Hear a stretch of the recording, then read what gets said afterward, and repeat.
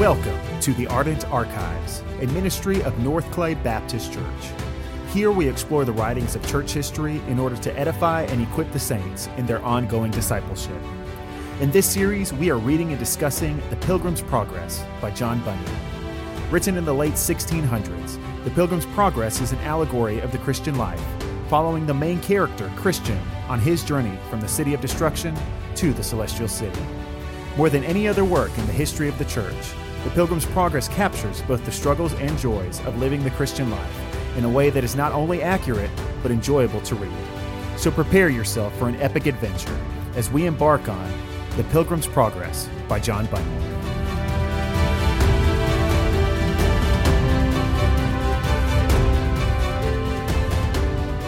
Chapter 17, Vanity Fair. Then I saw in my dream that when Christian and Faithful had left the wilderness, they soon saw a town ahead of them named Vanity. At that town there is a fair called Vanity Fair, and it is kept open all the year long. It bears the name of Vanity Fair because the town where it is held is lighter than vanity, and also because all that is sold there is vanity. As is the saying of the wise, vanity of vanities, all is vanity. This fair is no newly erected business, but a thing of ancient standing. I will show you its origin.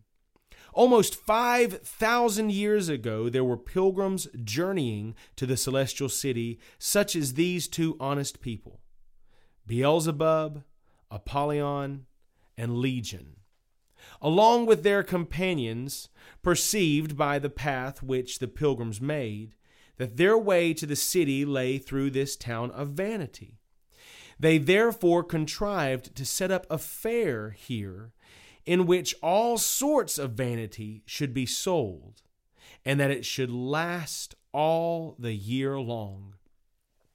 Therefore, all kinds of merchandise are sold at this fair, such as houses, lands, trades, places, honors, preferments, titles, countries, kingdoms, lusts, pleasures, and delights of all sorts, such as harlots, wives, husbands, children, masters, servants, lives, blood, body, soul, silver, gold, pearls, precious stones, and whatnot.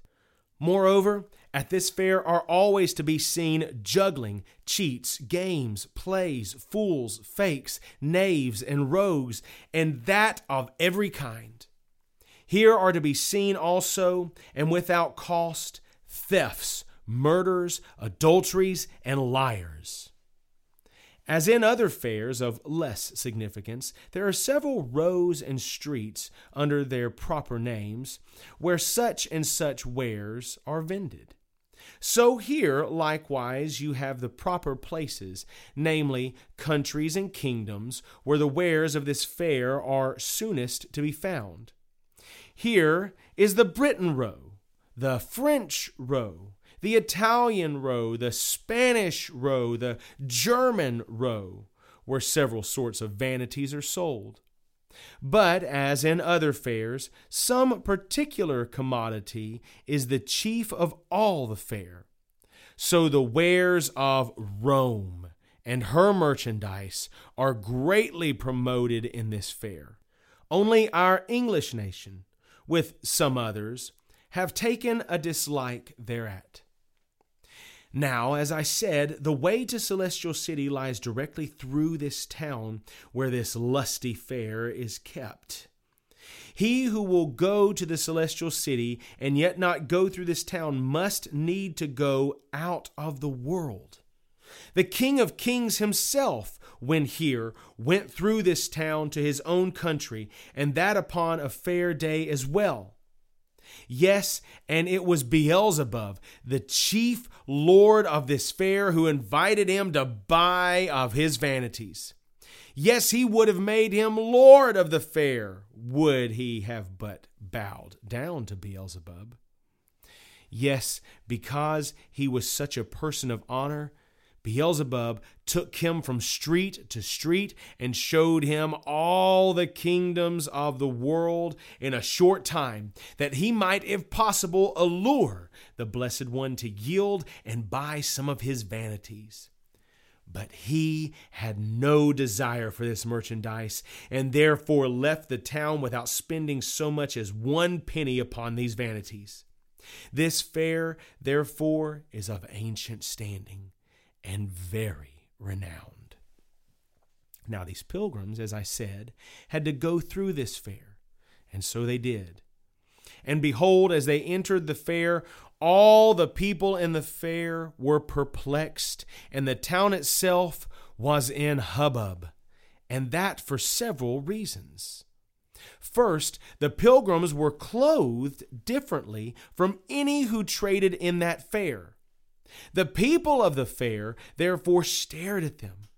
Some said they were fools. Some said that they were deranged, and some said that they were eccentric men. Secondly, just as they wondered at their apparel, so they likewise were bewildered at their speech, for few could understand what they said. The pilgrims naturally spoke the language of Canaan, but those who kept the fair were men of this world, so that from one end of the fair to the other they seemed to be barbarians to each other.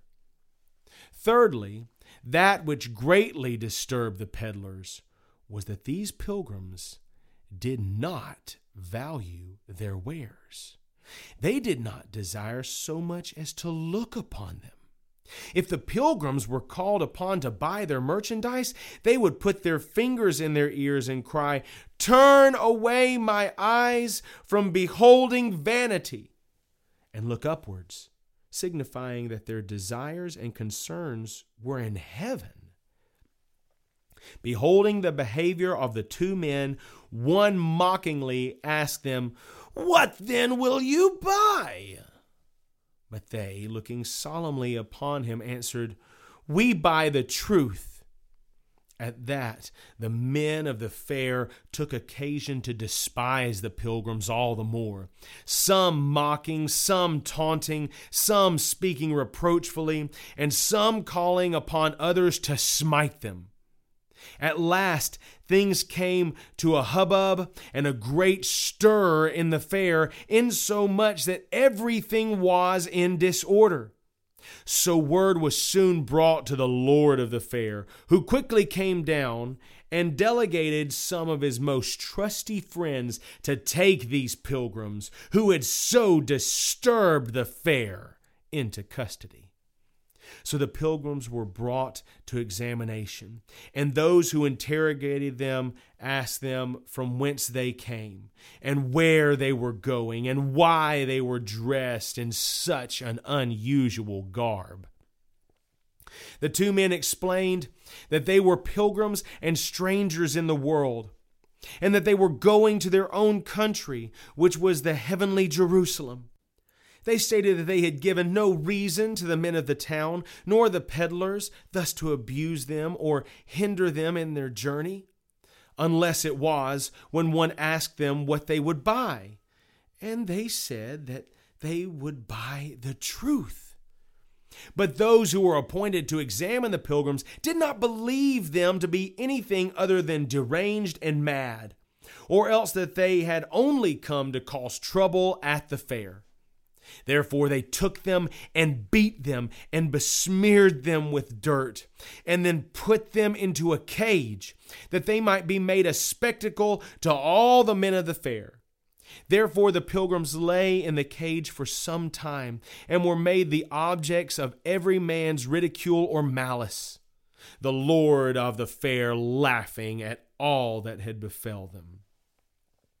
But the pilgrims, being patient, and not answering insult for insult, but rather a blessing, and returning good words for reproaches, and kindness for injuries done, some men in the fair, who were more discerning and less prejudiced than the rest, began to restrain and blame the examiners for their continual abuses to the pilgrims. They therefore, in angry manner, railed at those who defended the pilgrims, counting them as bad as the men in the cage. They accused them of being traitors and said that they should be made partakers of the pilgrims' punishments. Those who defended the pilgrims replied that for anything they could see, the pilgrims were quiet and sober-minded and intended nobody any harm. They also said that there were many who traded in their fare who were more suitable to be put into the cage, yes, and the stocks also, than were the men that they had abused. Thus, after various arguments had passed on both sides, the pilgrims, all the while behaving themselves very wisely and soberly before them, the men fell into fighting amongst themselves and harming one another. Then these two poor pilgrims were brought before their examiners again, and charged with being guilty of the hubbub that had been in the fair, so that they beat them mercilessly, put them in chains, and led them up and down the fair for an example and a terror to others, lest any should speak on their behalf or join themselves unto them. But Christian and Faithful behaved still more wisely. They received the disgrace and shame which was cast upon them with so much meekness and patience that it won several of the men of the fair to their side. This put the persecuting party into yet a greater rage, insomuch that they sought the death of the two pilgrims.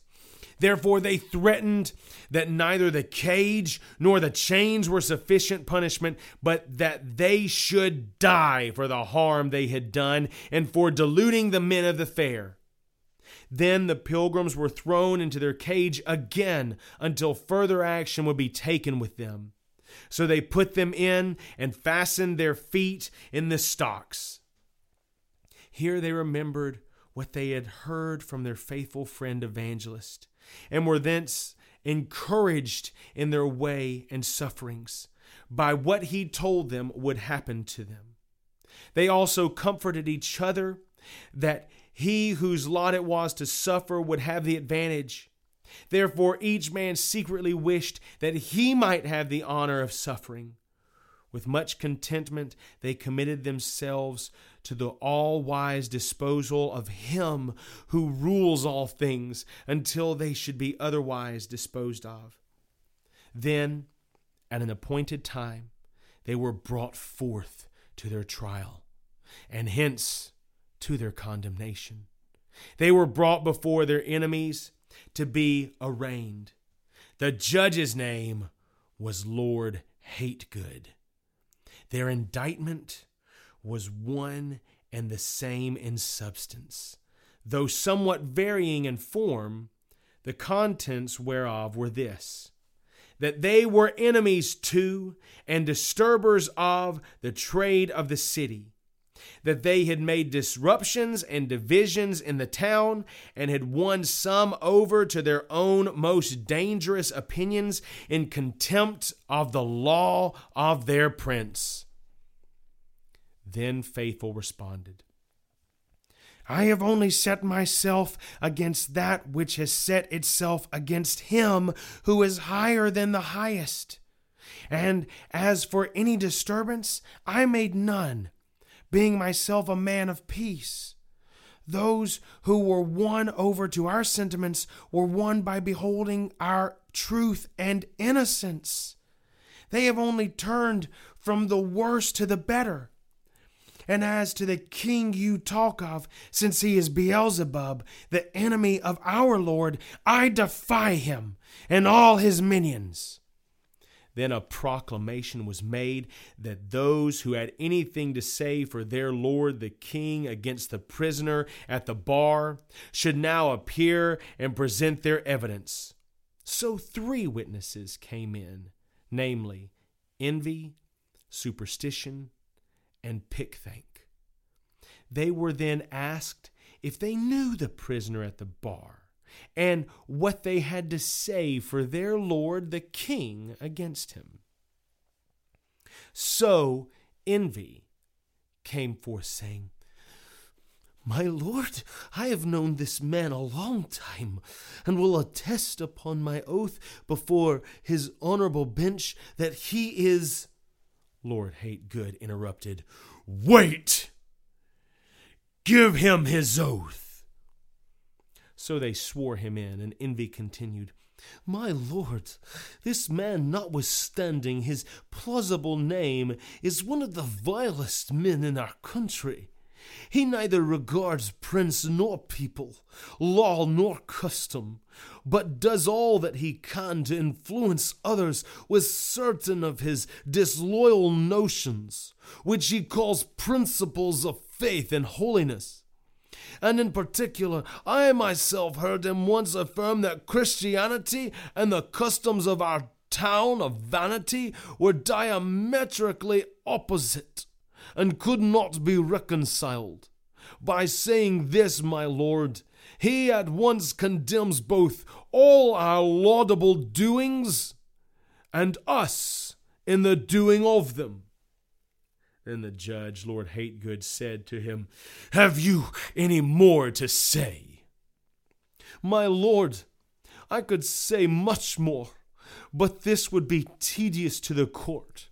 Yet, if need be, when the other gentlemen have given forth their evidence, if anything shall be lacking which would condemn Faithful, I will then enlarge my testimony against him." So Envy was told to stand by. Then they called Superstition, and asked him what he could say for their lord the king against Faithful. Then they swore him in, and so he began. "My lord, I have no great acquaintance with this man, nor do I desire to have any further knowledge of him. However, this I know from a discourse which I had with him the other day, that he is a very pestilent fellow. He said that our religion was worthless and could by no means please God, and therefore we worship in vain and are yet in our sins and shall finally be damned." Then Pickthank was sworn in order to say what he knew on behalf of their lord the king against the prisoner at the bar. "My lord, and all you gentlemen, I have known this fellow for a long time, and have heard him speak things that ought not be spoken. He has railed against our noble Prince Beelzebub, and has spoken contemptibly of his honourable friends, Lord Old Man, Lord Carnal Delight, Lord Luxurious, Lord Desire of Vainglory, Old Lord Lechery, Sir Having Greedy, along with all the rest of our nobility. He has said, moreover, that if all these men were of his mind, that these noblemen would all be run out of town. He has also not been afraid to rail at you, my lord, who is now appointed to be his judge, calling you an ungodly villain, along with many other such vilifying terms, with which he has bespattered most of the aristocracy of our town." When Pickthank had told his tale, the judge directed his speech to the prisoner at the bar, saying, "You renegade, heretic, and traitor! Have you heard what these honest gentlemen have witnessed against you?" "May I speak a few words in my own defense?" "You scoundrel! You do not deserve to live, but to be slain immediately right where you are standing. Yet, so that all men may see our gentleness towards you, let us hear what you, vile rebel, have to say."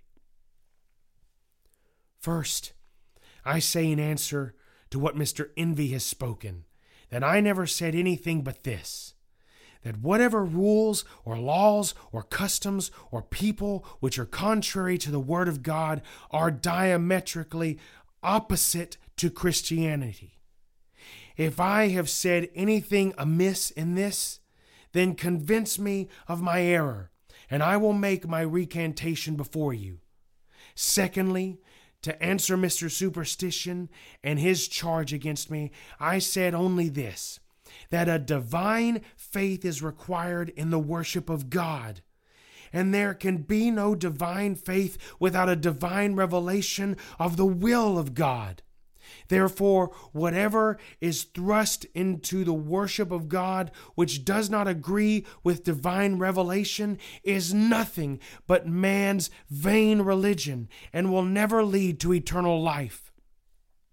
Thirdly, in answer to what Mr. Pickthink has charged, I did say that the prince of this town, with all his rabblement and attendants, are more fit for being in hell than in this town and country. And so, may the Lord have mercy upon me. Then Judge Hategood called to the jury, who all this while stood by to hear and observe, Gentlemen of the jury, you see this man about whom so great an uproar has been made in this town. You have also heard what these worthy gentlemen have witnessed against him, and have heard his reply and confession. It lies now in your power to either hang him or save his life. Yet first I think it necessary to instruct you concerning our law. There was an act made in the days of Pharaoh the Great, servant of our prince, that lest those of a contrary religion should multiply and grow too strong for him, their males should be thrown into the river. There was also an act made in the days of Nebuchadnezzar the Great, another of our prince's servants, that whoever would not fall down and worship his golden image should be thrown into a fiery furnace. There was also an act made in the days of Darius, that whoever called upon any god but him should be cast into the lion's den. Now this rebel here has broken the substance of all of these laws, not only in thought, which is not to be tolerated, but also in word and deed, which is absolutely intolerable. For Pharaoh's law was made upon a supposition to prevent mischief, no crime being yet apparent. Yet here is an obvious crime. And as for the laws of Nebuchadnezzar and Darius, you plainly see that Faithful openly disputes against our religion. For the treason which he has confessed, he deserves to die. Then the jury went out. Their names were Mr. Blindman, Mr. No Good, Mr. Malice, Mr. Lovelust, Mr. Live Loose, Mr. Heady, Mr. High Mind, Mr. Enmity, Mr. Liar, Mr. Cruelty, Mr. Hate Light, and Mr. Implacable. Each of the jury gave their verdict against Faithful, and unanimously concluded to charge him as guilty before Lord Hategood. First, Mr. Blindman, the foreman, exclaimed, I see clearly that this man is a heretic. Then Mr. No Good added, Away with such a fellow from the earth. Absolutely, said Mr. Malice, for I hate the very looks of him. Then Mr. Lovelust remarked, I could never stomach him. Neither could I, added Mr. Live Loose, for he would always be condemning my way. Hang him! Hang him! Mr. Heady demanded. He is a sorry base fellow, exclaimed Mr. High Mind. My heart revolts against him, sniveled Mr. Enmity. He is a rogue, Mr. Liar declared. Hanging is too good for him, snarled Mr. Cruelty. Let us dispatch him out of the way, snapped Mr. Hate Light. Then Mr. Implacable exclaimed, I would not be reconciled to him for all the world. Therefore let us immediately charge him to be deserving of death. And so they did. Therefore Faithful was condemned at once.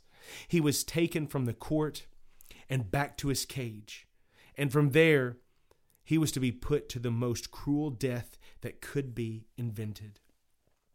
They then brought him out to punish him according to their law. First they scourged him, then they buffeted him, then they lanced his flesh with knives. After that they stoned him with stones, then pierced him with their swords. Last of all, they burned him to ashes at the stake.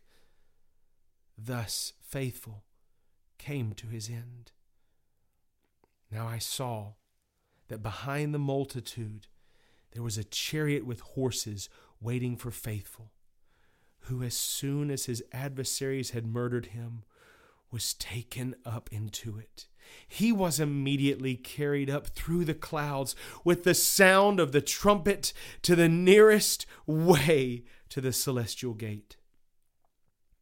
But as for Christian, he had some reprieve and was sent back to the prison and remained there for a time.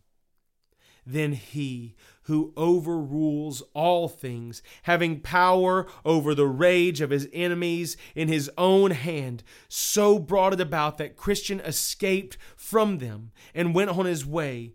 As he went, he sang, "O faithful, you have faithfully professed unto your Lord, with whom you shall be blessed.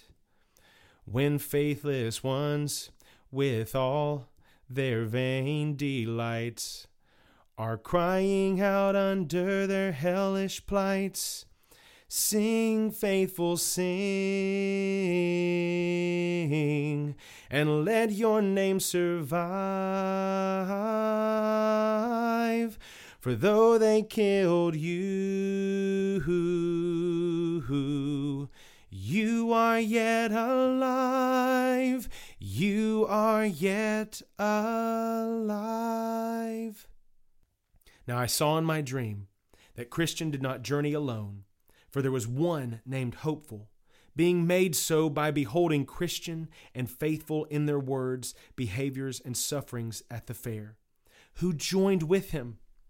Entering into a brotherly covenant, Hopeful told Christian that he would be his companion. He also told Christian that there were many more from Vanity Fair who would be following after them. Thus one died to bear testimony to the truth, while another rises out of his ashes to be a companion with Christian in his pilgrimage.